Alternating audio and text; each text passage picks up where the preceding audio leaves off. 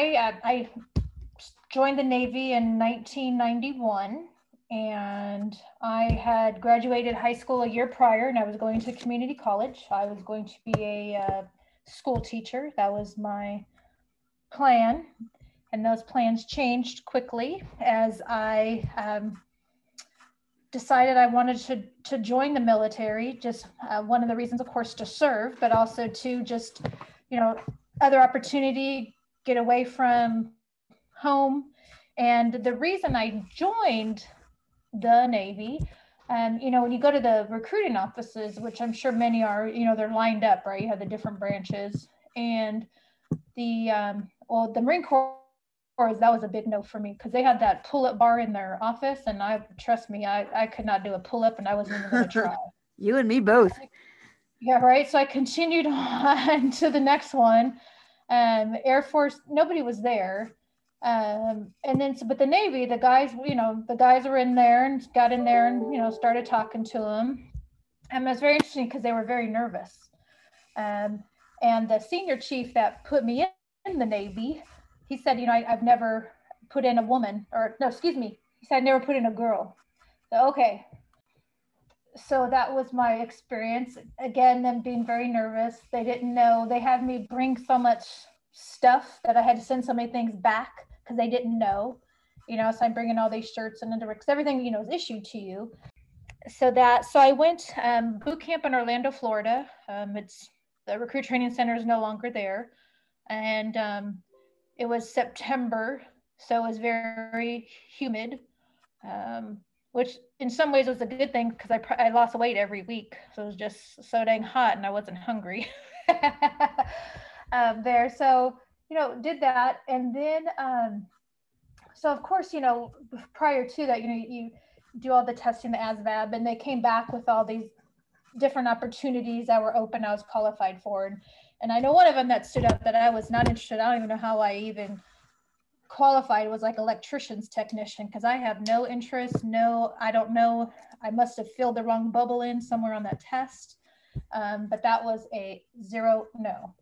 So the other one, the one I chose was storekeeper, which is supply. I'm like, okay, I think I can do that. And so the ACE school is in Meridian, Mississippi. Now, granted, I was born in California, raised in California in the Bay Area. Very diverse community that I grew up in. Then having to go to a racially divided community, 1991, almost 30 years ago, was very interesting. They actually, one day they had to close the base down for a KKK rally because they didn't want any of us going out into the community. So it was interesting time. But the best thing that came out of that was I met who would be my husband in A school. He was a Marine, and he had already been in the Marine Corps for 4 years, and they had closed his MOS, so he was going to a new school for that. So school ends, he goes to back to California. I go to Little Creek, Virginia. That was my pick, to give you a list of opportunities, and I chose a small rescue salvage ship out of Little Creek, Virginia, which I'm glad I chose the little one before the big one, because the big one was after. It was a good experience because you're the only supply person except for my chief, so you get to learn everything. And there's 100 people or so on there, women and men. A lot of divers. That was our mission, was to salvage items that crashed into the water. So we had the divers that were on there, and then we did a 6-month deployment into the Mediterranean. You can't beat that, being 18, 19. Heck yeah, send me. I'll get on a ship for that. Hey, I'm like, you're going to, Portugal, you're going to Spain, you're going to, Italy, France. I'm just thinking we went to Greece, went to Bulgaria. You're young, you're just having fun and, of course, doing your job, but then the opportunity to go to, other countries. And where they went to France, it was Bastille Day, which is similar to our 4th of July. I mean, they were loving us there. I mean, they would parade and everything. But one of the standout moments of that 6-month deployment was our ship was small enough, we got to pull into Venice, into the canal. So you think of that, right?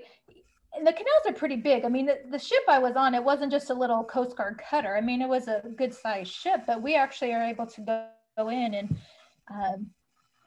into the canal. And so we pulled in right behind a German ship. And let me tell you, those German guys were fascinated that we had women on the ship.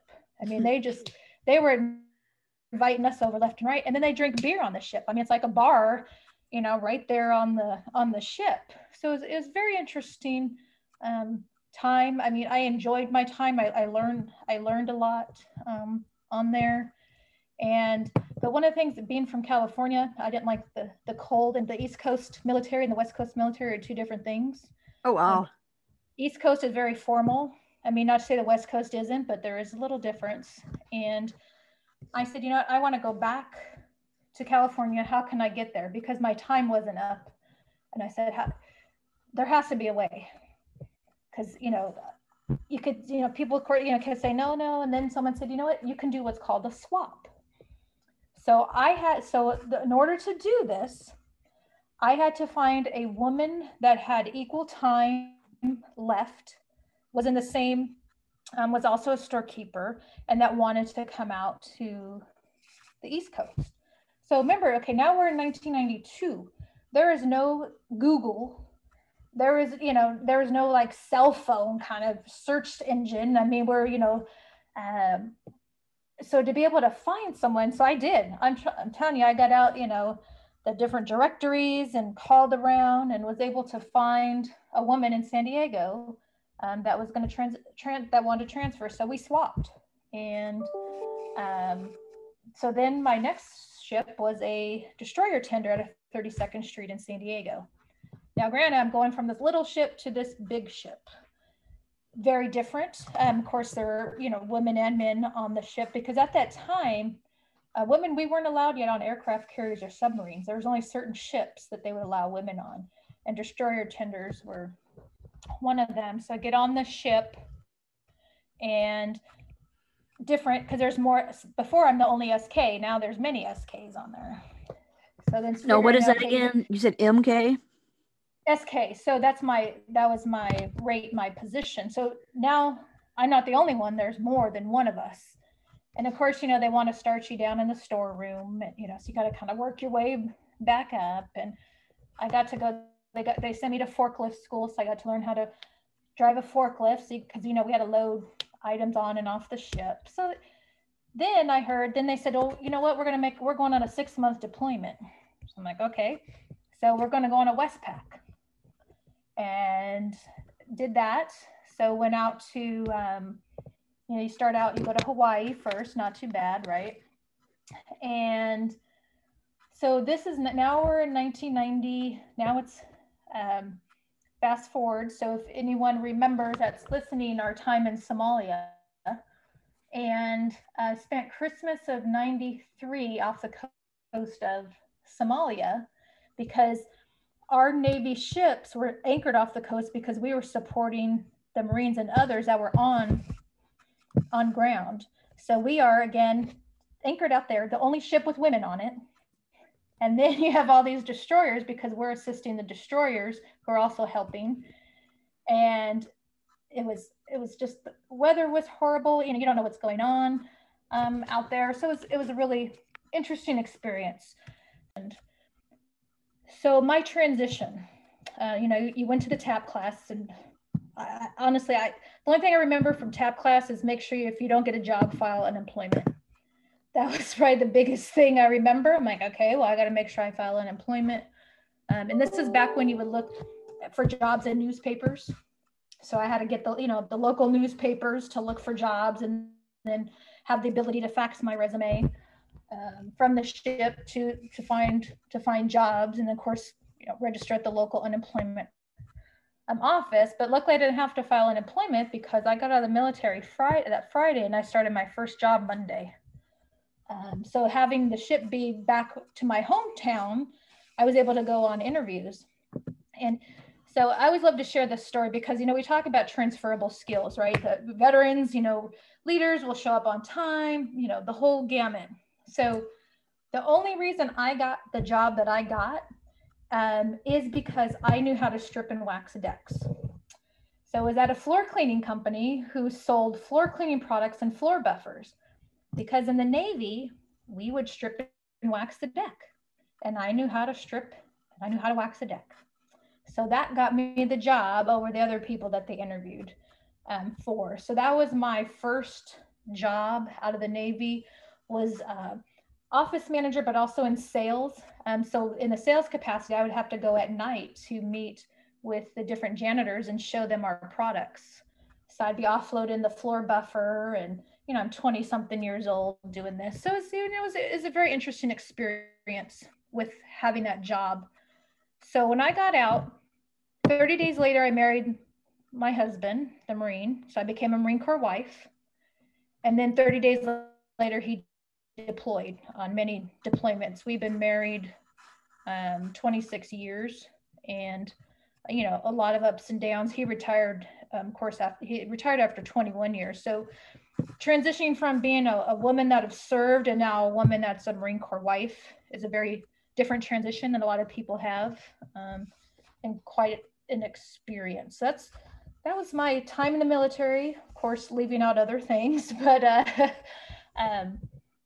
just being able to, have that transition and really figure out, okay, what am I going to do? And then also my new role as a military spouse.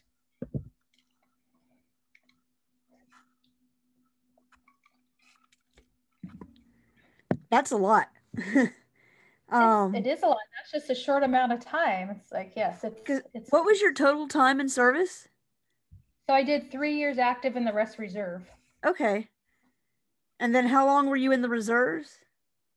5, because I signed up for 4 years active and 4 years reserve. Okay, got it. Yeah. So I was able to cut off that 1 year of active duty because of the whole downsizing of the military. Yeah. I did both active and reserve in the Army too, and I don't know about the Navy, but they're different. Yeah. I didn't realize how different active duty and reserves were from each other, and I was in the same branch to do the same job. But yeah, definitely. But it's cool because I had the pink reserve ID card, then I have my dependent ID card.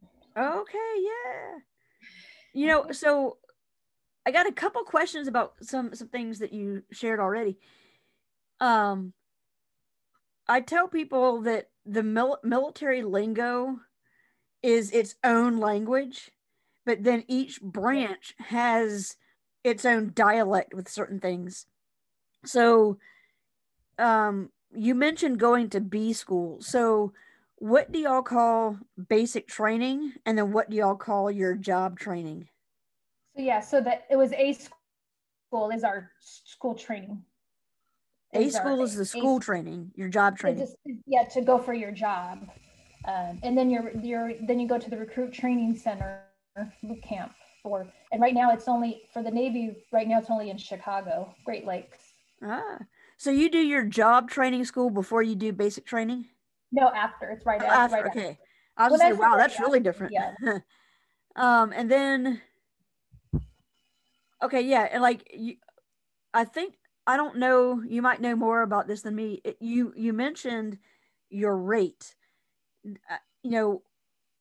In the Army, we call it your rank or your MOS. Your rank is like, E6 or staff sergeant or whatever. And then your MOS is your job. And it sounded to me like you said, and I'm gonna mess it up, I know, but you said something like KS or MS. Yes.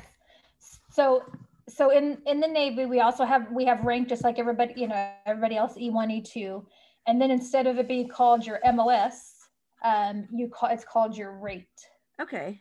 So I was SK, which is storekeeper, which is now a logistics specialist. So dependent upon, you can be like a ET, electronics technician, that's your rate.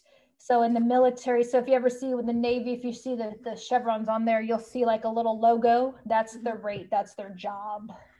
You know what? So I got to tell you, I'm glad you said that, because I was talking to somebody in the Navy, um, who I think he was in for at least 10 years. And when I asked about that, I'm like, what's that picture that's with your rank? And he was like, oh, that's just the Navy rate. That's your rate. And I'm like, yeah, I got it. It's your rank. I was mixing up rank and rate. And so Yeah, I guess I was asking the question the wrong way, because I'm like, how can you just look at somebody's uniform in the Navy and know what their job is? And that would be why. and really, if you think about it, that's the only branch that really identifies that, unless you're like a chaplain in another branch. But none of the other branch, you don't really see how ours are depicted for each individual rate on your Yeah. The only dress thing uniform.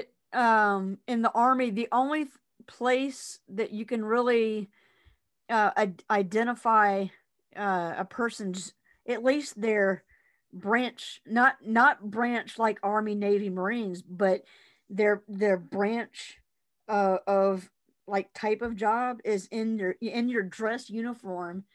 And there's an image, so like maybe like for the logistics, like logistics would be the overarching branch, but then there's different jobs within logistics. So you could be like a warehouse specialist, or you could be like whatever else is in there. And then like transportation is another core, but in transportation, you can be a driver, like a truck driver, or you can be a mechanic, but your branch is transportation. And so each of those branches has an emblem, and you only wear that emblem on your dress uniforms. But outside of that, you're right. I think the Navy might be the only one that does that in your uniforms. Speaking of uniforms, so here's a question. I am dumbfounded at how many uniforms the Navy has. How did you keep up with that? Like, how did you keep up with wait, do I wear the whites? Do I wear the khaki ones? Do I wear the blue ones? Do I wear black pants with the khaki top? Now, I think I was a recruiter. I think when I was recruiting, one of the people recruiters for the Navy had gotten promoted to E6, and I think she said that that's when the color of your pants change. Does that ring a bell?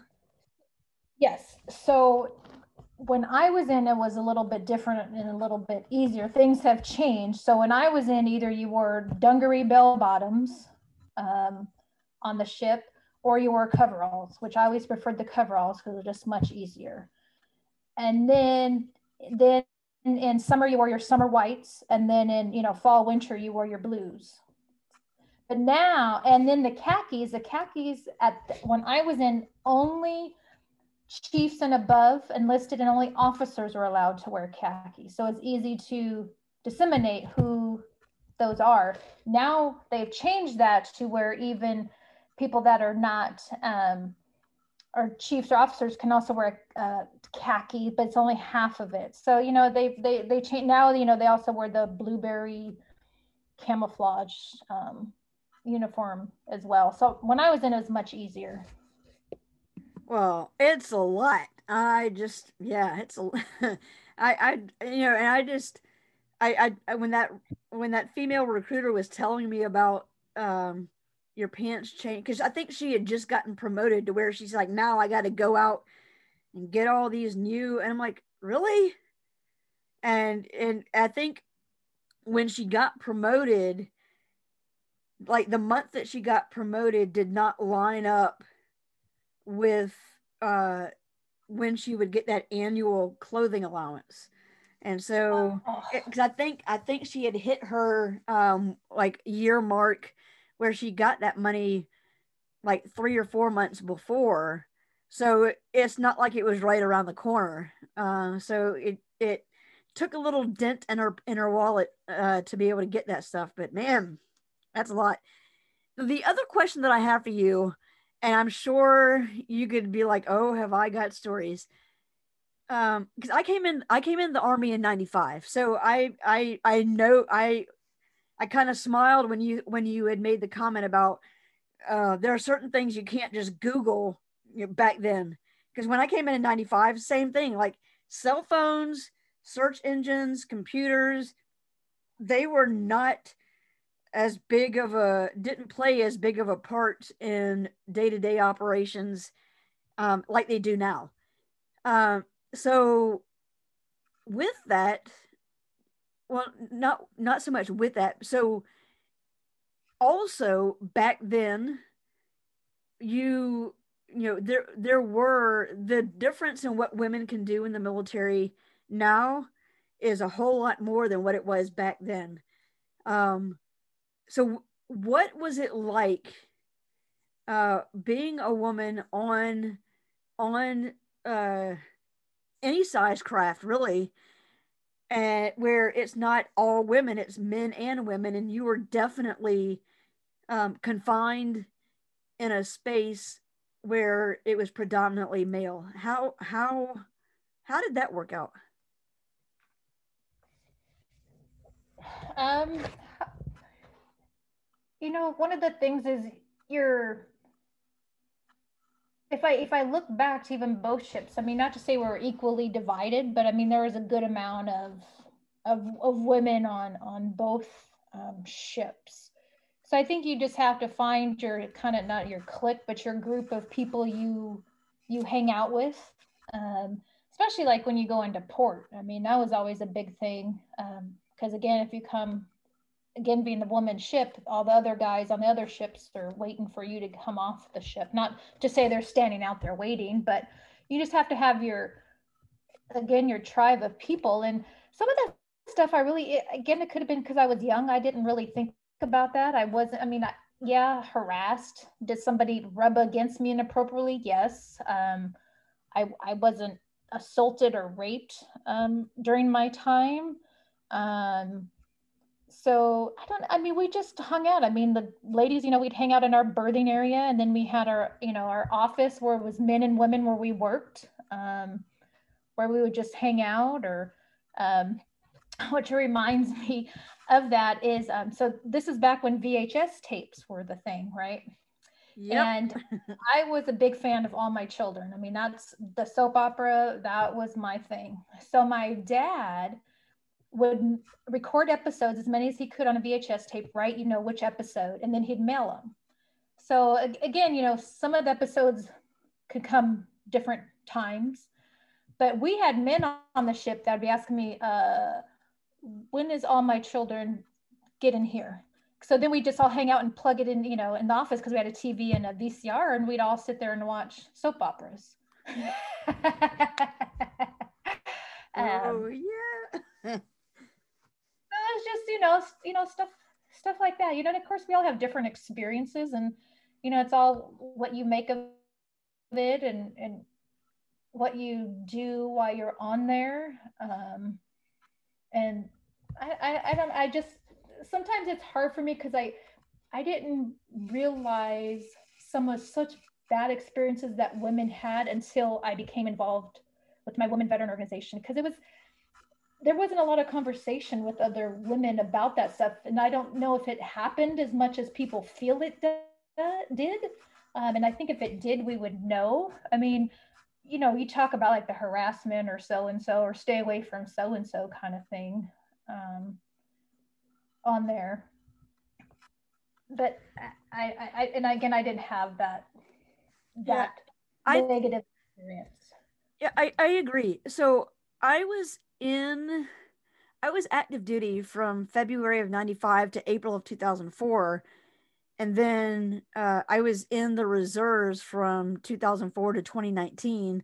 And during that reserve time, I did have a couple of mobilizations. But, I do think in the 90s that things were much simpler. Um, and the thing that I use to reference that with a lot of people is when I went to basic training, um, all of our drill sergeants were either infantry, and then the two, well, they were infantry except for the two females that we had, which were both truck drivers. And I had never shot a weapon before, and I was having some difficulty. And my drill sergeant was up in the tower looking down, trying to figure out what I was doing wrong. Because infantry, they're a lot better at knowing shooting and stuff, because that's what they do. Well, I remember at one point he came down from the tower, walked up to me. I'm laying down on my stomach in that prone position. He grabs the weapon from me, puts it in the stake, and then he moves my like the LBV over my shoulder. I'm left-handed, so he pulled it away from my shoulder, and then he jammed the weapon in my shoulder, put the strap to help brace it in, slapped both of my hands on the weapons where it needed to be, and he pushed my head forward and tilted and everything, and said, "Don't move." And then he walked away, and he's, because before he walked away, he said, "What do you see? How does it look?" "Great, don't move." And then I started shooting to qualify. Did he touch me at all? Yeah, he did. Absolutely. Was any of it like sexual in nature? No, not at all. I did not even think twice about it, because in my mind, he was doing what a drill sergeant is supposed to do. He was ensuring that I knew how to shoot a weapon. But now, if a drill sergeant even like looks at a female, if a male drill sergeant, well, really any, but if a drill sergeant looks at a woman the wrong way and even just touches a person, this drill sergeant has now lost his career. And I'm twofold. I have opinions about all that, because I I think we like, as a, well, I say we, Department of Defense or whatever entity, has identified that there have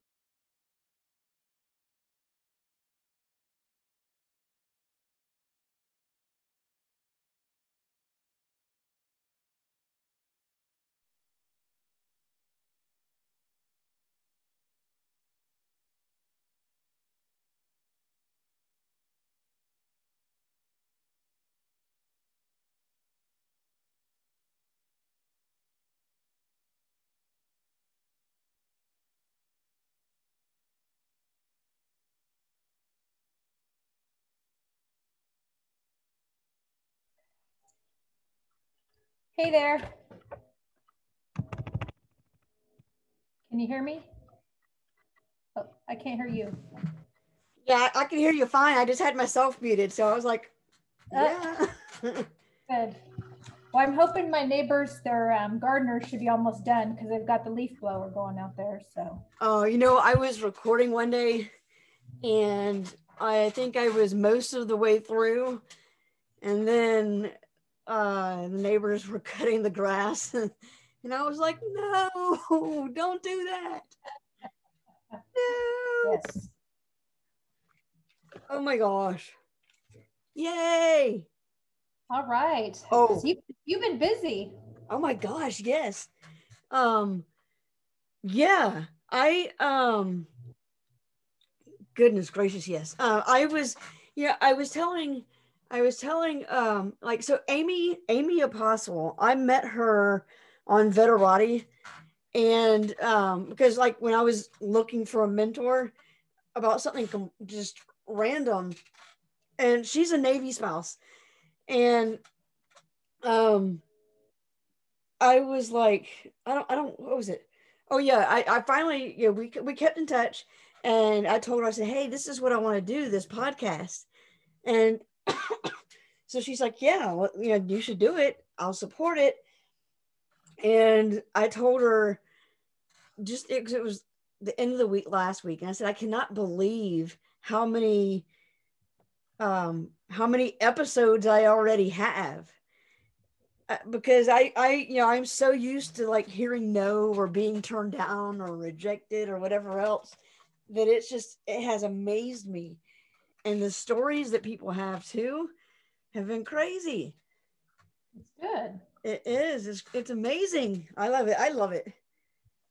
But what do I know? I'm just here. I'm here. I'm along for the ride because that's what's up.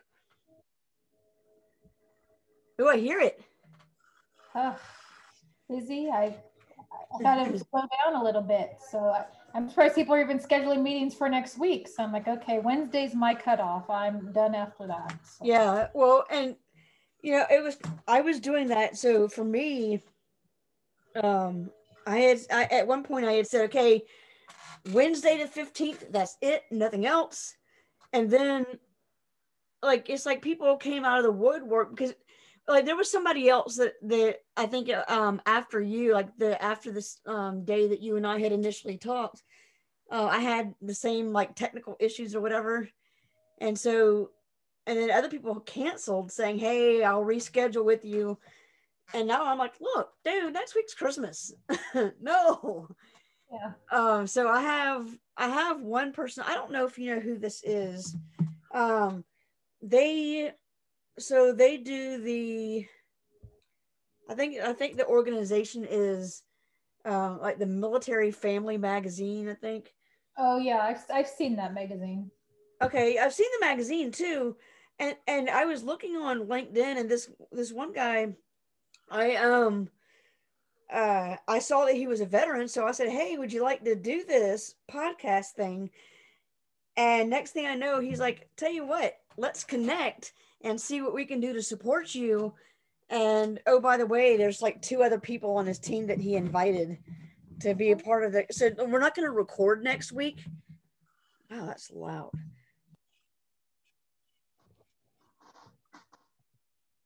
So we're not going to record next week. So I'll probably just have them as like one of the, because at the end of the month, I'm going to just say, okay, here's season 1.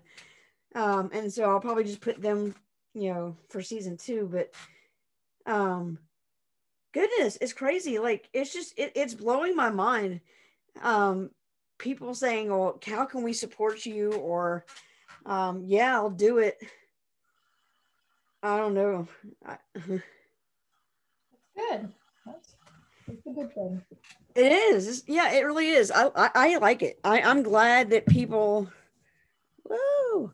I'm glad that people are willing to do it. Willing to share their stories. One guy, 2 days ago, Navy veteran. What's up with you Navy people? But he's a Navy veteran, and he got, he shared his story about how he got kicked out of the military. He was supposed to be med boarded, did an illegal substance while he was still going through the med board process, and then they did a urinalysis, so he came up hot on it, and so they stopped his med board and then just kicked him out. And I mean, it's stuff like that that frustrates me. I mean, because and he and I even talked about this. He's like, yeah, sure, I did an illegal substance and that's my fault, but we kind of don't look. I say the military, we don't look at what was leading up to it, because he was, I think he was on his way to be stationed to Japan and found out he had cancer and had to go in like 2 days later to have surgery. So his world was kind of flipped upside down. Here you are going to get your vaccinations and stuff, and you have cancer. But anyway, what do I know? I have more of a heart, I guess, than military people are supposed to have. That's good. So just to know, so I do have a hard stop in 45 minutes because I have a call. So, and I don't know. I know we need to continue where we had left off. So whenever you want, it's you roll with the questions. I want $1 million. Do you have any? No, sorry. Oh, that was quick. All right. Well, it's been real. It's been fun. I would share, trust me. I'm one of those, if I had it, I would definitely. I do share with what little I have, but if I had that, I'd share with even more. Heck yeah. Yeah, so what I did, I had already done some editing with our conversation, and I think, if I remember correctly, I think we pretty much finished like just your time in the Navy. Yes. And so you were just gonna talk about your organization. Yeah. So that's what the question would be, is like, is what is your organization that you started? Why did you start it? And like, what are y'all up to now? Got it. Good. Let me just yell at my daughter real quick. I'm gonna put you on mute so I don't hurt your ears.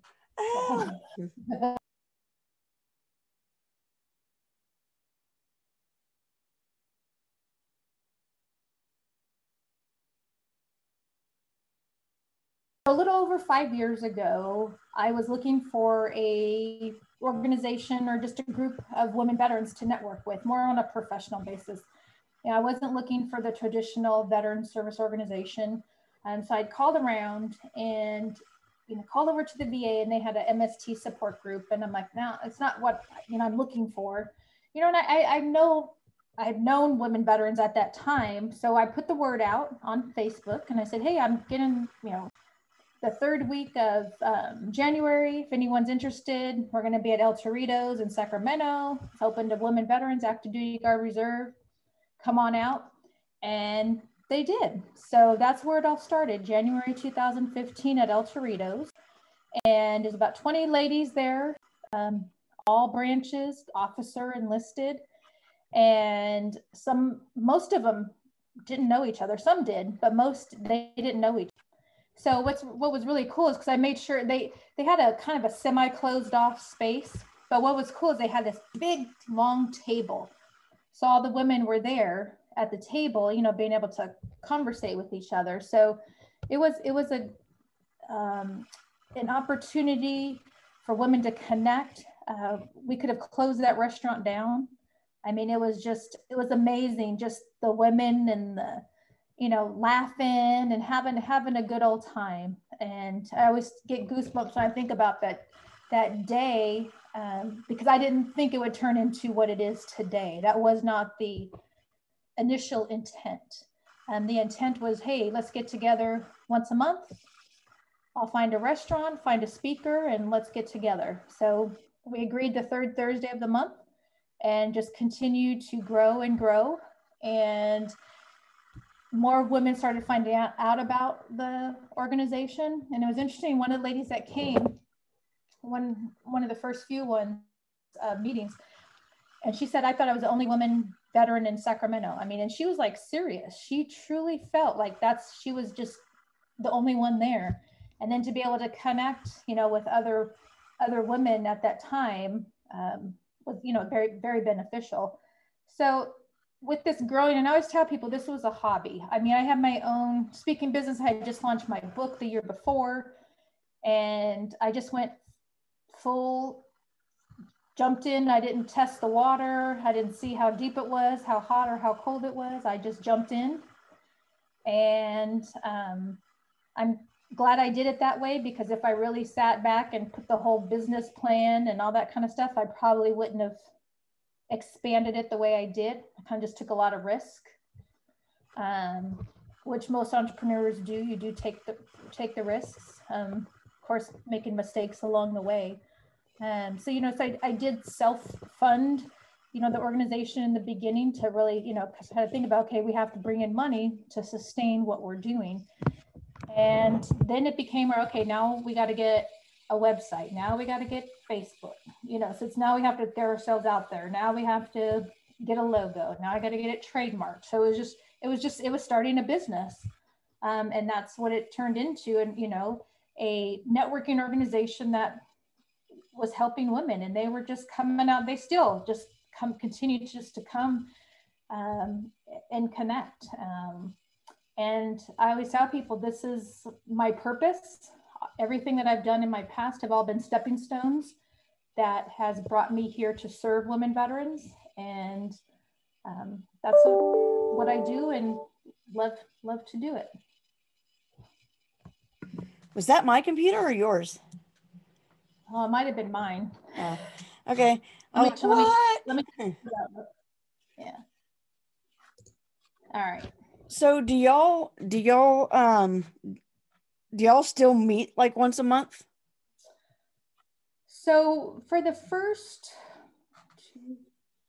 like 4 years we did, and actually that group had gotten so big we actually had to split it off into two groups.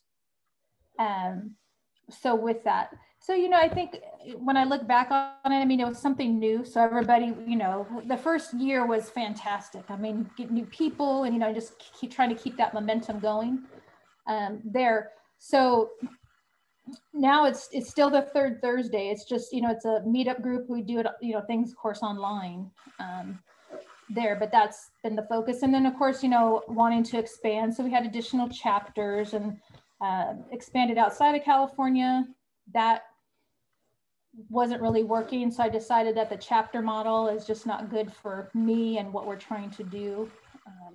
But the group still meets. I mean, it's interesting. There's several women in there who I thought that they were friends before they came because they're like best buddies. They met in the group.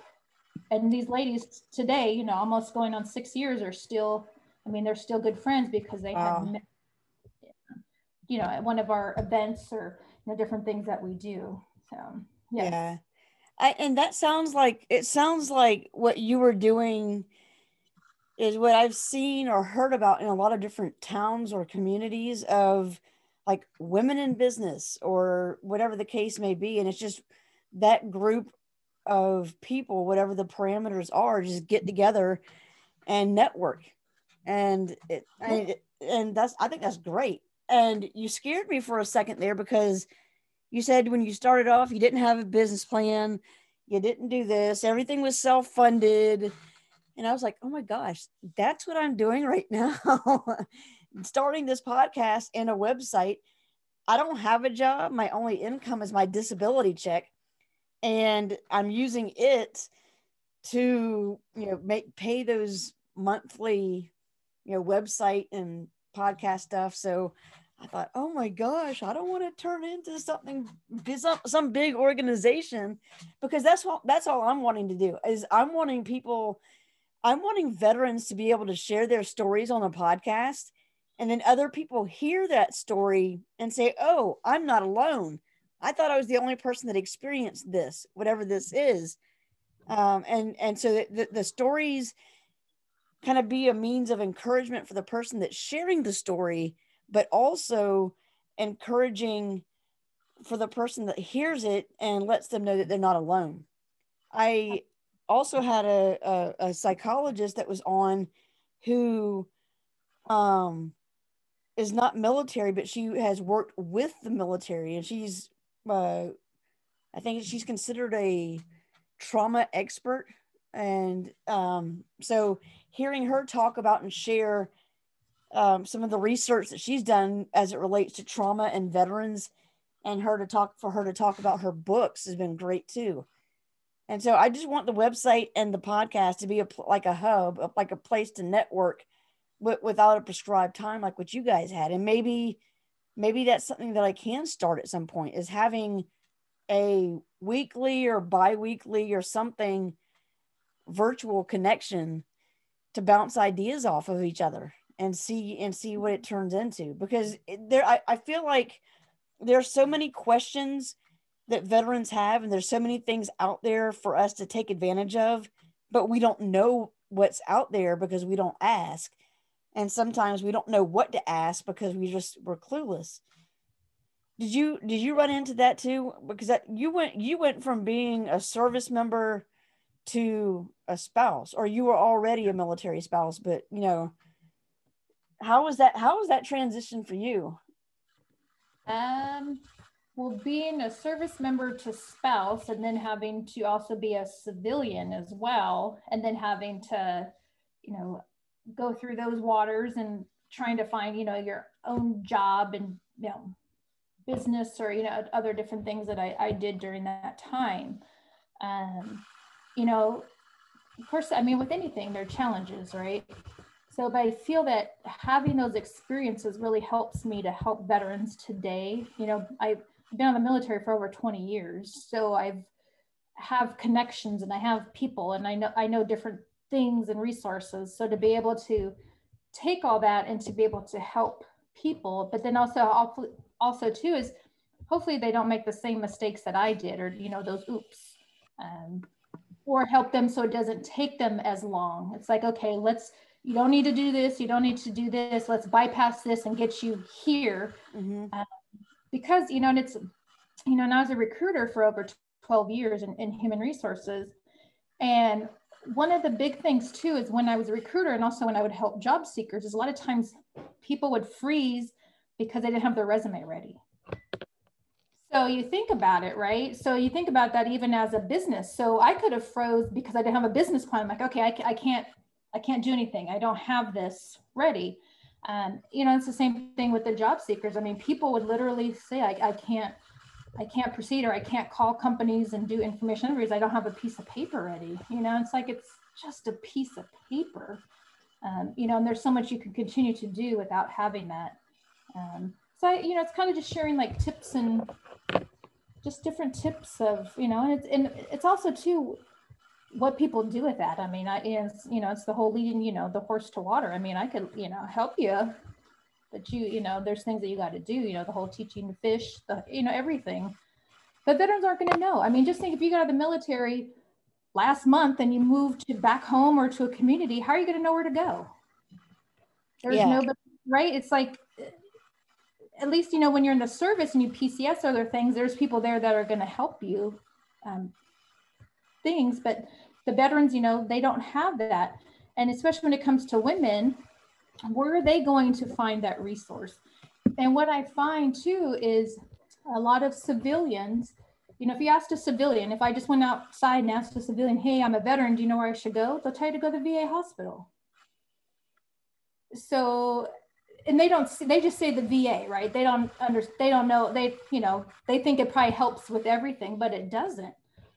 So we just have to make sure that we have clearly defined resources and how our veterans can access those resources for what they need. Because if I was looking for a job and you told me to go to the VA, the hospital, I mean, there's nobody there that's going to help me with my resume or, you know, talk about my job experience. I mean, it's, unless it was a recruiter. Yeah, the hospital just does medical stuff. It's a hospital. Well, that's what it does, or get your benefits. I mean, you can, you know, or your healthcare benefits. Like, okay, well, now I need to go and I need to file a claim. Well, where do I go? You know, and when you walk into, you know, we have our VA here, you know, you walk in there and it's, you know, it's usually the older man or woman that's the volunteer that's got their vest on and, you know, wants to help you get to where you need to go. And so it's just making sure that we're getting them where they need to go. So a question that I'd have for you then, because there are so many issues that veterans have, and some of them are unique to gender, and some of them are unique to, you know, couples or whatever the case may be. What are some things because your organization is for women veterans, what are some issues that you have found that women have that are unique to women in the military or women veterans? Well, of course, you know, we're built differently than men. We have different body parts. So, but also too, one of the other things, if I get it like more into depth, is a lot of it is the way we handle things or the way we ask for things, or the way we feel, or just, so it's, to me, it's just a little bit different. You know, it's different from the guy asking for something or the woman asking for something, or the woman thinking that she won't qualify for something, you know? So it's, you know, we have a different mindset, and how can we get women to shift as far as that mindset, or don't, and this has happened where a woman may feel, oh, I have MST, I can't go to work. I mean, it may be severe where you can't, but there, you know, don't let that be a barrier for you to, you know, to go out and do what you want to do, whether you want to start a business or things, because, you know, you can, you know, there's resources out there to help you with that, or with, you know, PTS. There's resources here to help you. I mean, we have a fantastic vet center here in the Sacramento area. And they do great things with the women vets, and also they bring in the families. So there are things there that can help. But the biggest thing is, if you don't ask, how do we know how to help you? And you may not even know how you need help. It could have been just one of those things where you saw something on social media and you just wanted to find out more. And then the conversation starts here, and then end up having a larger conversation, which happens many times when I do speak with women. Or even I just actually spoke to a woman veteran's mom. She's like, I found your website. My daughter has this, and this. How can I help her? You know, so it's getting the parents also connected to be able to help their kids or adults. Have you dealt with a lot of women veterans who have had an MST? Because you mentioned MST. Have you had a lot of women veterans that have sought out help for an MST that they experienced? Yes, and I will connect them with people. I'm not the person I'm not trained to help women specifically with that. If they come and they say, okay, this is what's happened. Okay, are you looking for, do you want to get therapy, or are you looking for to do a claim? Because those are two different things too. So it's really understanding where they're at. And then I had, which was interesting, is a couple of years ago, one of the local hospitals, it was a therapist had reached out to me because he had a woman veteran that she suppressed it for like 30 years, and it came out in their therapy. So he just wanted to know a little bit more about our organization. So, if that way he can pass that information along to her to be able to help her. But I was just, I was surprised she had suppressed that for that long. And you never know, there's things, right, that do happen where you suppress and then something triggers that. And it's like, okay, now, what do we do? And also too, that's why I always want to make sure too, is, when somebody Googles women veterans, I want us to be there too, because we can help that woman as she's doing that search on Google to help her get connected. It's not just, our site, yes, our site is information, but it also has a way to contact us to be able to help. Yeah, and, I personally had experienced an MST, and while I was in, and so I know, and it was towards the end of my career, and I just know the loneliness that you feel when there's such a loneliness that you can feel, and to have, even if it's not your fault, you feel like it's your fault. And so you have that, you're carrying guilt, shame, anger, frustration. Did I say shame and guilt and anger and frustration? Because it's accentuated. So it's hard to find somebody that you can trust to talk to about it, because the first thing that you're going to think about is, am I going to get judged, or am I going to get condemned? And where can I go get help? Absolutely.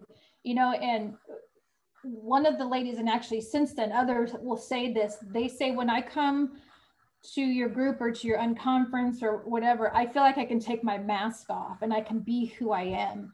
And that's the way we should feel, just even as women, right? We should feel that way, because now, you want to be able to share what happened. You may not have to get, in the weeds about everything, but now you've come to a safe place where you can talk about it. And then someone will say, I experienced similar thing, and this is where I went, or this is how I got help. And the biggest thing women will say too is, I'm here for you. I mean, just, imagine going to a group where they say that, I understand that, whether it's just life or whether it's kid stuff or family stuff. I mean, just to have, and there's no judgment when it comes to that. And there's no, it's funny too, when we get together, yeah, we'll, talk about people, the different branches of service, but it's all in fun, right? And we need that. You need to laugh and talk about that, but just to have that. And it's just experiencing that is, there's so many women that need that. And also too, another great example of when we talk about need and giving, I had met this woman, she was getting ready to retire from the Air Force. She's like, I'm retiring. She says, I don't need this group. And she was very serious. And I said, well, what if somebody needs you? And she just like flushed red, just because she was thinking of herself, like she didn't need it. But you've been in the military for what, over 20 years? Just think how much you have to give, right? So if we shift, it's a mind shift, the way we think about things of how we can help our women veterans. Yeah, and that's one of the things, the last 6 years that I was in, and I think the thing that I have in my corner that's really helped me, I was active duty and reserves. So I have experience on both sides of the coin for that. And so the last 6 years I was an instructor, and to me, that position was me doing exactly what you were talking about. As soon as I got certified to be an instructor, I thought, okay, great. My career is over. And when I said it was over, it was, my focus is no longer on me. My focus is now training people as an instructor to do what I did. And it's not just merely saying, here's the information that I'm required to show you, but here's how it worked for me. And I think that was the most valuable part that I could bring to the table, because, but it's the military. So of course there are certain things that I was required to do and required to say. And for me, honestly, I only did the bare minimum of what I was required to. Everything else was me using my experience to teach it, because what experience is the best teacher? And so what better way for me to use my experiences, whether it was my mistakes or the things that I did right, share that with somebody else, kind of like what you said, so somebody else doesn't make the same mistake that I did. Absolutely. Because it made sense to me at the time, but then my plan fell through. So, hey, you don't make that same mistake I did, kind of thing. Definitely. When you bringing up the reserves, that brings up other things. Is we have women that are in reserves and National Guard. I mean, talk about feeling isolated too, because you might be in a community where there's no base. I mean, you're just there going there for your reserves. So, and that's why we embrace and we make sure we're bringing in those ladies as well in the reserve and the Guard, and of course, active duty, because they might just, they're probably more disconnected than anyone as well. They put on the uniform, but then they just come back into the civilian world. So it's just, because they have things that they need to connect with us too. So I always heavily encourage that. And we do that. We have a reserve base here. We have 3 active bases, but we also have reserve areas. So I let them know, hey, that we're here to share that. And I've even actually gone to speak at some of their all hands meetings to let them know as well. We're here as a resource. Yeah, I do think that's great, because I think about quite often, if I had not been active duty prior to my reserve time, I would be lost, because in the reserves, disseminating information just did not happen. And so I would hear active duty people say things, and then see reservists saying, wait, really? No, that's not a real thing. And I'd be like, yeah, it is. We might have to go about taking advantage of that a little bit differently because we're not active duty, but yes, that is a real thing that you can take advantage of. Yeah. So it is good to be mixed in a mixed crowd of active, reserve, and Guard, because that way you can bounce ideas off of each other. Because it's unfortunate, and it's unfortunate that it's like that across the board, not just the Army reserves, but if you're that weekend warrior, no matter what the branch is, you don't live and breathe the military like the active duty does. But on the flip side, I had a conversation with 2 spouses, and we were talking about that, because one of the 2 spouses, they both came from 2 different branches. And then one of them was, their husband was active duty, and the other one, their husband was reserves. And we were talking about those the differences in the dynamics. The comment that I made was, unfortunately, I remember being active duty, saying, I hate reservists. I did. I was like, I hate reservists. They're so clueless. They're all jacked up, calling each other by their first names, and whatever. And then I became a reservist, and I'm like, it wasn't just that group of people or that one particular unit. It's like that across the board, because I think a lot of times it's a mindset of, I'm just going in for 1 weekend a month, 2 weeks in the year to do my thing, check in the block. I get paid. Everybody's happy.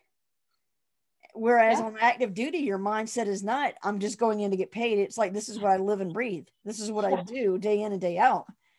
So that reserve, when I had made that comment about, oh, I hate reservists. They're all messed up. Our unit was deploying, and we had an entire reserve battalion activated and attached to our unit. And we would joke around saying, well, you don't have to wonder which ones are the reservists. They're the ones that are just walking around all lackadaisical and stuff. But yeah, it's sometimes. Yeah. Not really, but it sounded good for a second. So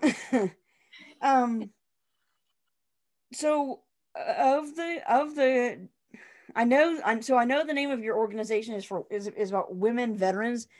Do you also have maybe a significant group of people who are spouses of veterans that participate with you? So our main focus, of course, is women that have served. When we do have our annual unconference, military spouses, they're more than welcome to come. But what's interesting too is if you look at a lot of military spouses or a lot of women veterans, myself included, were dual service. So our husband is either still serving or had served, or they're divorced. So it's interesting because a lot of women have that. But I help, especially being a military spouse, and women do call. I get calls from spouses that will help them. I even help the guys. They'll call because someone said to have them call me, and I'll help. It doesn't. That's not about that.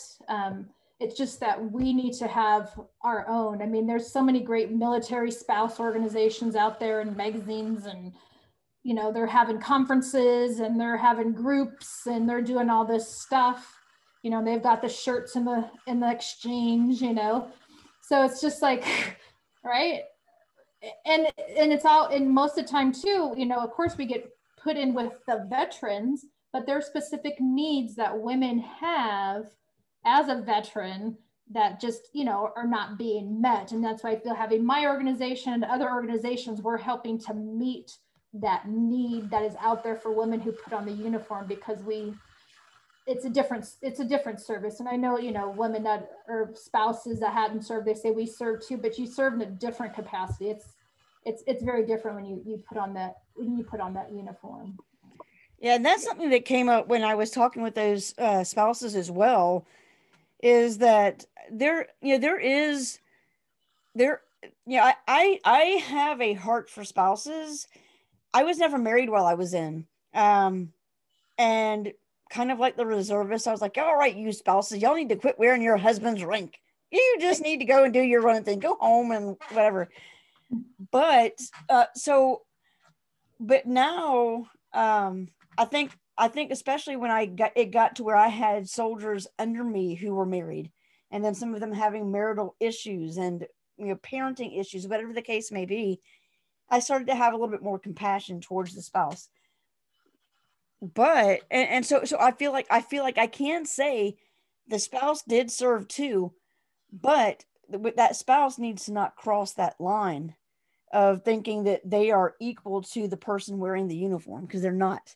You do have to sacrifice a lot as a spouse, because it's not like you're married to somebody that's a corporate executive. You're married to somebody who wears a uniform, who may come home one day and say, hey, I'm going to be gone for 13 months or 9 months or whatever the case may be. And it's not like your boss said, hey, would you like to go to Asia? Yeah, for the next 9 months. It's hey, you're going to Asia. And it's not a question. It's that you are going. So so there is a difference in being married to a person in uniform versus being a married to a corporate executive who has to go out of town for the weekend and then come back. Yeah. Oh, definitely. I 100% agree. And, you know, a lot of times too, the spouse, there's a lot of stuff she doesn't know. And I'll just say she, or just the spouse doesn't know, is either the service member isn't cluing them in, or the command isn't including the spouses and stuff. So they're kind of, you know, sometimes just, they don't know because that information is not being shared with them. So sometimes they are at a disadvantage. I mean, they, you know, it's like, okay, where do I go now? My husband's deployed and I have a problem, you know, with my pay. So I mean, of course, most of them have, you know, your sergeant majors or your master chiefs or stuff to help, but you know, just even when they retire. So when my husband retired from the Marine Corps, he went to a different TAP class. He went to retirement, but they did offer that the spouse could come in, which I mean, that should just be universal, that the spouse should be part of those conversations, because a lot of times she's the one doing that, you know, the different things. So why shouldn't let's not say she, because there's also he's, the spouse should be included during that transition process. That way they're both getting that information to help them be successful when they do get out. And they do understand that, hey, you know what? If I don't have a job in 2 weeks, there ain't no paycheck coming direct deposit. Yeah, and that is true. And I noticed that when I retired, so I retired from the reserves in the spring of 2019. And one of the things that I did notice was that first day of one of those TAP classes is them saying, hey, if you're married and your spouse is available, tell them to come too, so y'all can go through this together. And I thought that was amazing, because it is true. And I remember I was at a desk that there was like seats for 4, and the 2 people that I was sitting next to, they were a couple, and I would hear them talk, asking each other questions or making comments that, and they would make comments or ask questions that the other one didn't think about. And so that's why I think it was great that they were both there. Yes. So I want to go back to us women. Yes.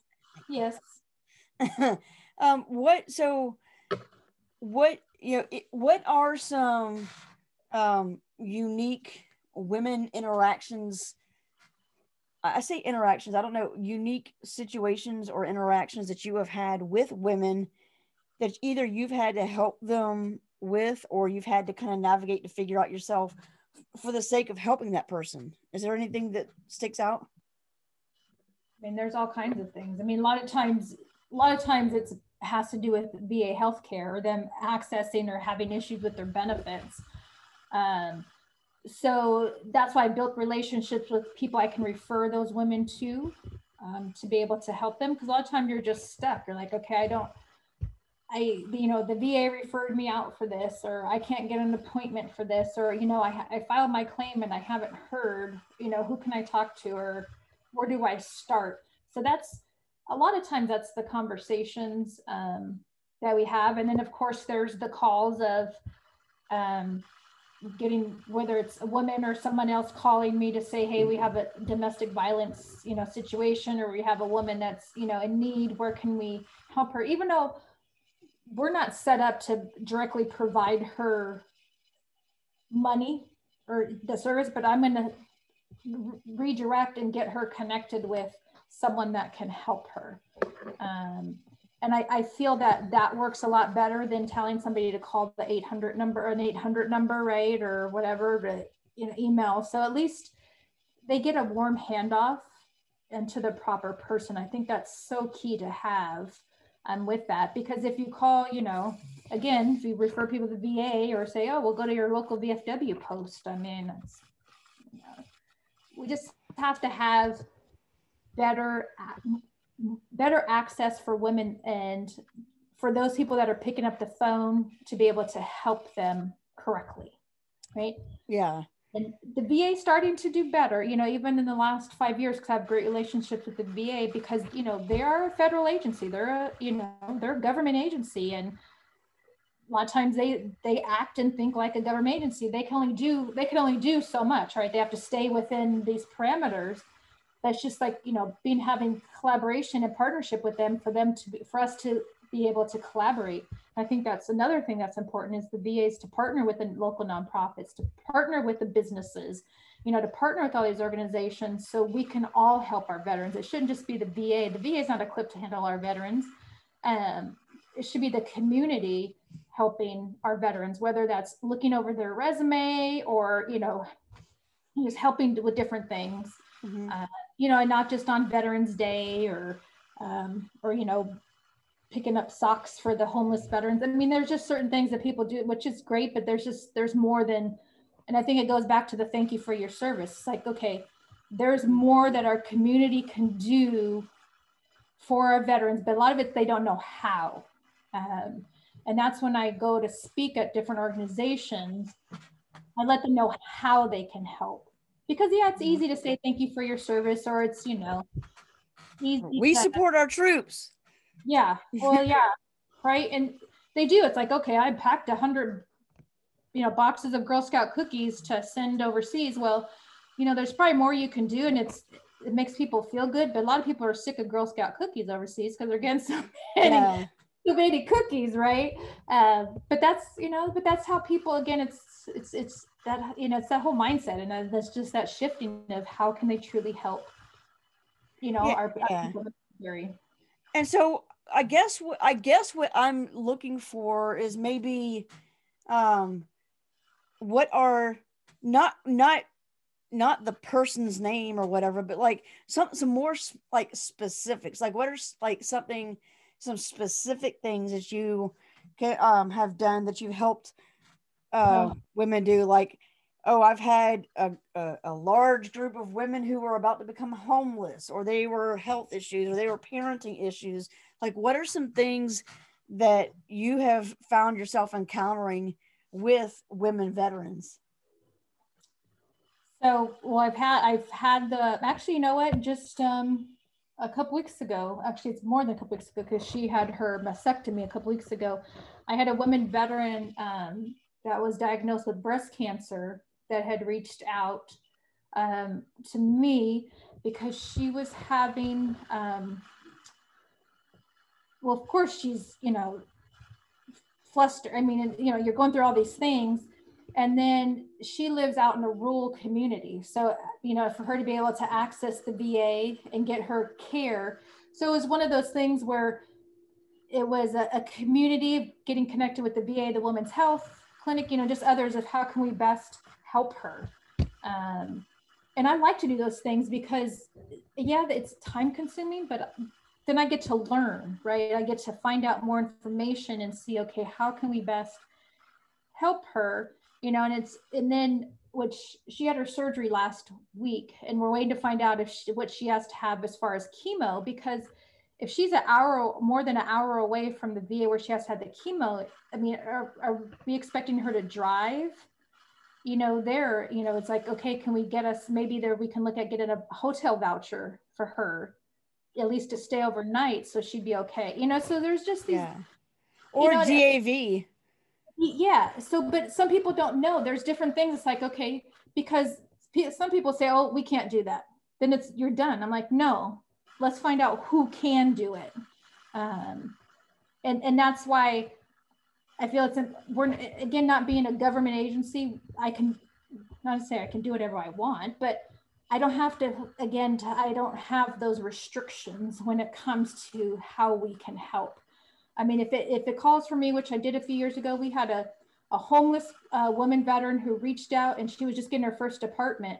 I put the word out. I rented a U-Haul truck and drove miles and miles to pick up furniture from different women and stuff they had and delivered it over to her. So again, we need to just do whatever it takes to be able to help them. I mean, bottom line, with whatever calls or other things we get, is we just need to do what it takes. And we need to incorporate our civilian friends also to be able to help us with that. Yeah.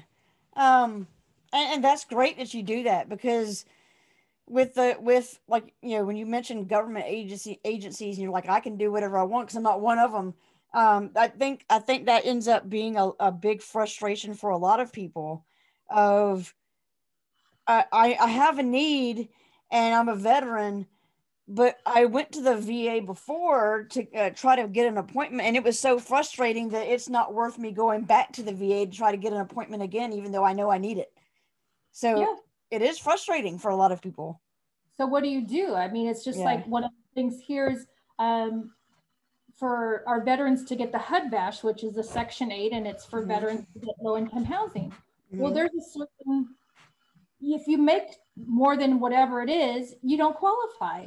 So if you're a veteran, 100% disabled, you're making over $3,000 a month. That is too much. So you do not qualify for low-income housing, which I think is BS. So it's like, how can we work around this to be able to help get veterans, you know, into that? And that's again where they say, well, this is the, you know, this is the policy. Okay, well, maybe we need to have legislation or other things to be able to get around this, because it's silly. And that's, you know, that's when a lot of these other, when, you know, nonprofits get funds, it's either restricted or non-restricted. I don't want no funds that are restricted. If I want something, it better be non-restricted, because I need to use it how I need to use it. Because what happens with them too is they may not be able to help a veteran because they don't fit into that restricted funds category. So it's like, you know, again, that's BS, because they didn't, maybe they're not post 9/11, or they're not this or not that, they cannot receive services.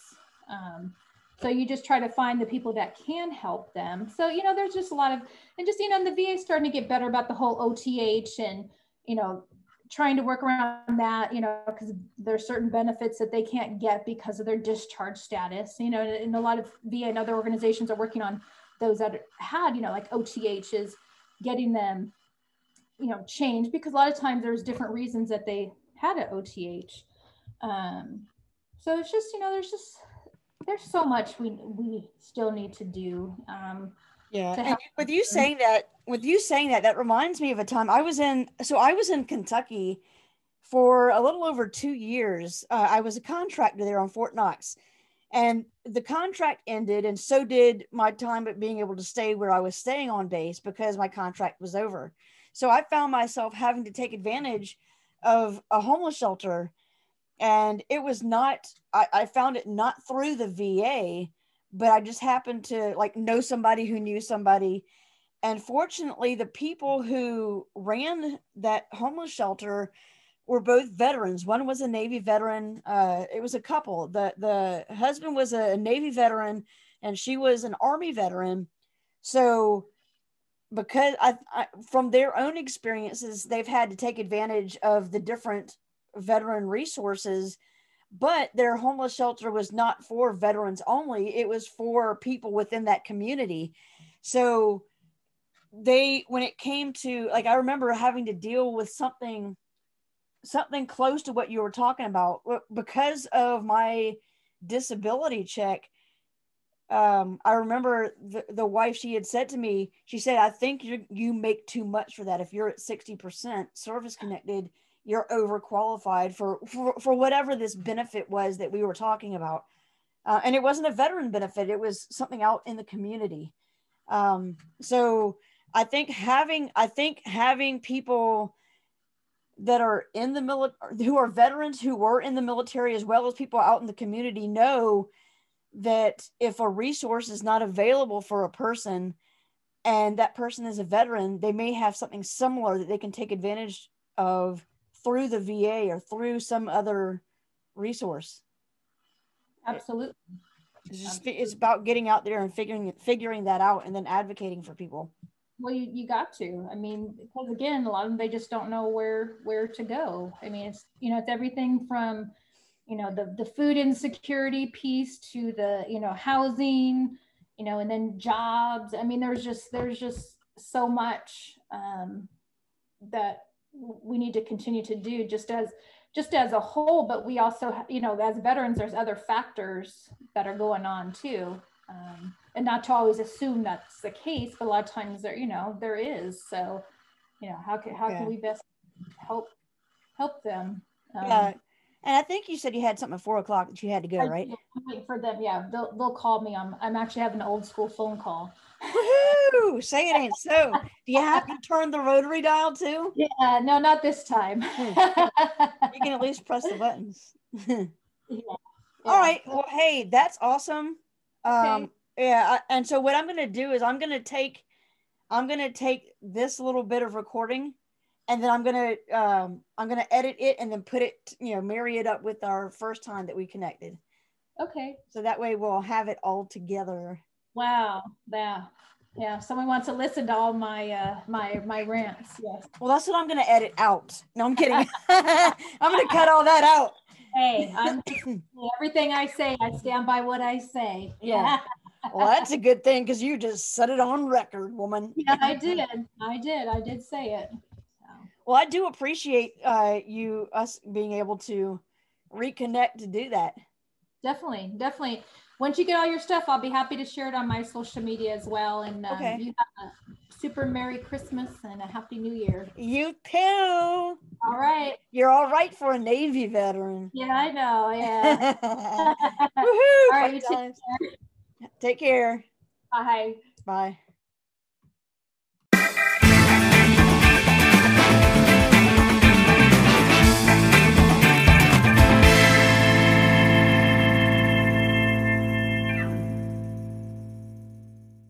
Thank you. Have a nice day.